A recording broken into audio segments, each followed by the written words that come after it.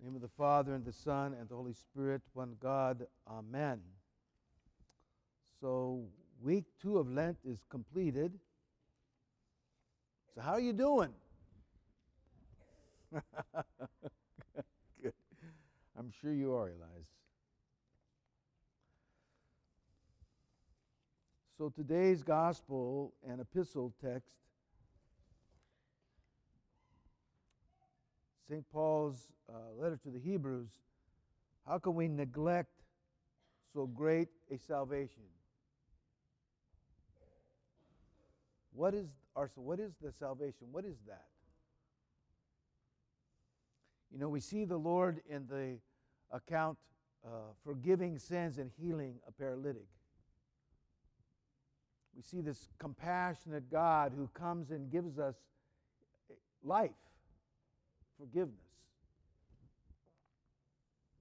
What a beautiful salvation we have. But today we celebrate St. Gregory Palamas, who argued that in our baptism and in our chrismation, that union with Christ, we participate in the uncreated energies of God.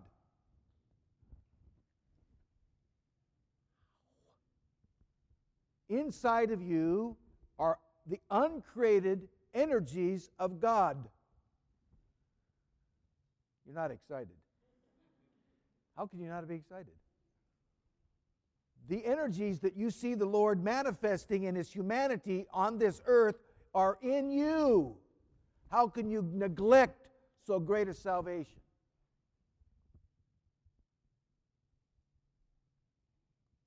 We can be Christ's, because in us are the uncreated energies of God. Wow. Oh. So how you doing? So, a little disappointed? I am.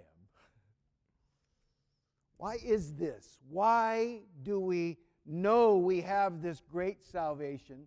We have this opportunity to manifest the energies of God, to manifest His love, His faith, His wisdom, His peace, His joy to the world, and we somehow neglect it.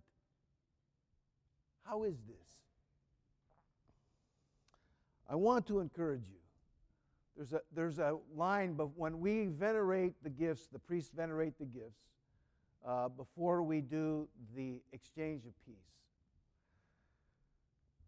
There's a psalm, Psalm 18.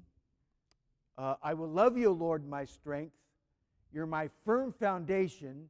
You're my refuge, and you're my deliverer. I think one of the issues here is that we don't live that way. I will love you, Lord, my strength. You are my firm foundation. You are my refuge. You are my deliverer. The trouble is, we become those things unto ourselves. I am my strength. I am my refuge. I am my deliverer. I am my firm foundation. We normally live there until things go wrong, right? Until we feel weak. Then we turn to God. Oh, we need a refuge. Then we turn to God. Oh, we need a firm foundation. Then we turn to God. We need to be delivered. Then we turn to God. This has to be for us all the time. All the time. I remember Father Hopko. We had so many beautiful moments with Father Thomas of blessed memory. I say that more and more about the people I quote, of blessed memory. He said he came out here and he had a really wonderful lady friend. He said she was a little bit off, but she was powerfully spiritual. And he was visiting her before he left to come out to be with us. And she said, "What are you going to speak on?" He said, "I'm going to speak on the Lord being our strength." And she said, "You mean all the time?" He said, "Well, yeah." No. You mean all the time. He says, No. No, no, no, Father, all the time. You can't live without God being your strength all the time. As soon as we step away from that, we find ourselves in weakness. We find ourselves stumbling. God is my strength in everything, in every thought, in every word, in every deed, in every moment of the day. He's my strength. You know, there's a wonderful little practice that if we kind of get into it, and you hear it in your prayers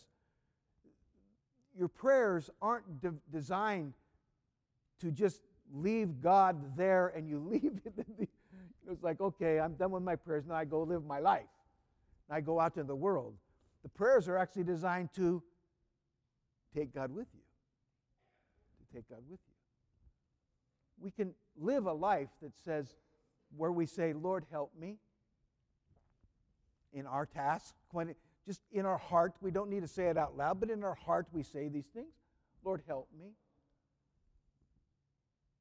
Lord, thank you for helping me. Thank you for a good day. Thank you for a good moment. And when I mess up, Lord, forgive me. This should be our conversation. Then God can be our strength, can be our comforter all the time. We need to try to move ourselves into this place. You know, where, this situation with Kevin's illness for those many, many months. You know, when your heart is humbled, it attracts the grace of God. God just comes to that heart. Father Zacharias, a proponent, a child of Father Sophrony, St. Silouan, that line, he says that grace is attracted by a humble heart. He says God can't resist a humble heart. So when we humble ourselves and understand that God is our strength, I can't do this. I can't fulfill my promises or my efforts in Lent. I can't do these things. I can't love like I'm supposed to love. I can't forgive like I'm supposed to forgive. I can't make my spiritual efforts like I'm supposed to. God, be my strength. Help me. Humble yourself before Him. Let Him become your strength. Let Him become your strength. Surrender. Lord, I can't do this. Help me. Please be with me. And then we go on to, you're my firm foundation. What's your foundation? What's our foundation? You know, is it my job? Is it my family? Is it my expectations in my life? Where's my foundation? What is it? You know, it shifts a little bit. We want it to be Christ. We know it should be God, but it shifts a bit. I want to encourage you in 3 areas in this God being your firm foundation: prayer, fasting, and almsgiving, which are very apparent to us now in the Lenten season. And I want you to look at this in a different way. If we understand our foundation is God, and we pray, and we're praying, it should create in our mind the foundation in our mind of God being present. The words of prayer, memorized especially, become, they just start happening, right? They just happen to us. And the more that we memorize them, the better, the more solid they are in our minds, so our minds are more centered, foundationally centered in Christ. So let prayer establish your mind in God. Wow. Prayer establishes our mind in Christ, mindful of God. So when you're praying, let those words establish your foundation in your mind of Christ. That's very beautiful. Almsgiving is establishing your heart, the heart of compassion, acts of mercy. They're just not acts of mercy, they establish your heart in God, a compassionate heart that responds to all things compassionately. And fasting is strengthening your will. You know, you've made commitments in the Lenten season to eat these things and not eat these things. You have yeses and you have nos. The Lord says, make your yes, yes, and your no, no. Be firm in that. What's that doing? It's strengthening your will. So when it comes to the bigger things, you can say no firmly, or you can say yes firmly. So let your foundation in prayer, fasting, and almsgiving seen as strengthening your mind, your heart, and your will. What an opportunity we have during Lent. Stronger minds, stronger hearts, stronger wills, stronger foundation in Christ. And then says, the Lord is my refuge. My refuge. In times of trouble, we turn to Him, right? But He should be that all the time for us, that place we go. I want to share with you, read this beautiful commentary from St. John Chrysostom on the church itself. And I want to encourage you. This is what I would desire. That we see the church and we long to be here. We long to come here. I know that's not always the case. The homilies are long. He's always telling us to come to church. Why? This is why. Just as a calm and sheltered harbor provides great security to ships moored there, so does the temple of God. When people enter it, it snatches them away from worldly affairs as from a storm, and gives them the capacity to stand and listen to God's words in calm and security. This place is the bedrock of virtue, of the school of the spiritual life. You need only to set foot on the threshold of a church, and once you're liberated from the cares of daily life. Go into the church, and a spiritual dew will envelop your soul. This stillness there moves you to awe and teaches you how to live spiritually. It elevates your thoughts and prevents you from remembering things or matters belonging to this present life. It transports you from earth to heaven.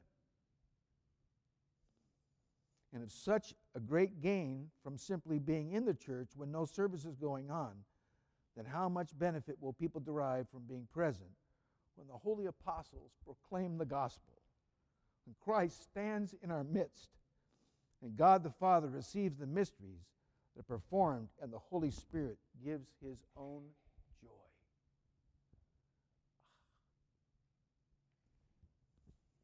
That's why we come. That's why we come. Because God is here. And it changes our life when we show up here. It changes our life when we come here. That manifested of the kingdom of God, that place of refuge, it's such an important thing not to neglect and to really fight to find a way to be present in this place where the mist, the dewy mist of God comes over us and changes us. I just want to encourage you to fight for that. I know that's difficult sometimes and it's hard, but this is the place where we can find that refuge. But that refuge is also in each other. Not just in the building, but in each other. You know, I have found that so dramatically present in our life in this situation with Kevin. You know, I feel our family and Angel and the children were lifted up by your prayers constantly. I don't think we could have survived and moved ahead with much success at all unless you were lifting us up. So together we do this. Together we live this life. Together we lift each other up. Together we come together as a community. We pray together and we lift each other up as a community.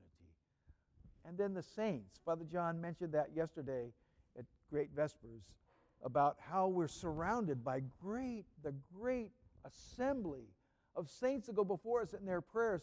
I have felt like among all the things, the prayers of the saints through the situation with Kevin have been magnificent, powerful. I feel like I was on an ocean, like there was a huge storm on the ocean, obviously, but I was in a boat that just kept everything calm. Through your prayers, through the life of the church, through the prayers of the saints. What a beautiful thing that is for us. So let us fight that God be our strength. Let us continue to work that God be our refuge, that He be our deliverer, and that He be our foundation. And understand that this is the life we're called to live. This is the salvation that God has given to us. In the name of the Father, Son, and Holy Spirit. Amen.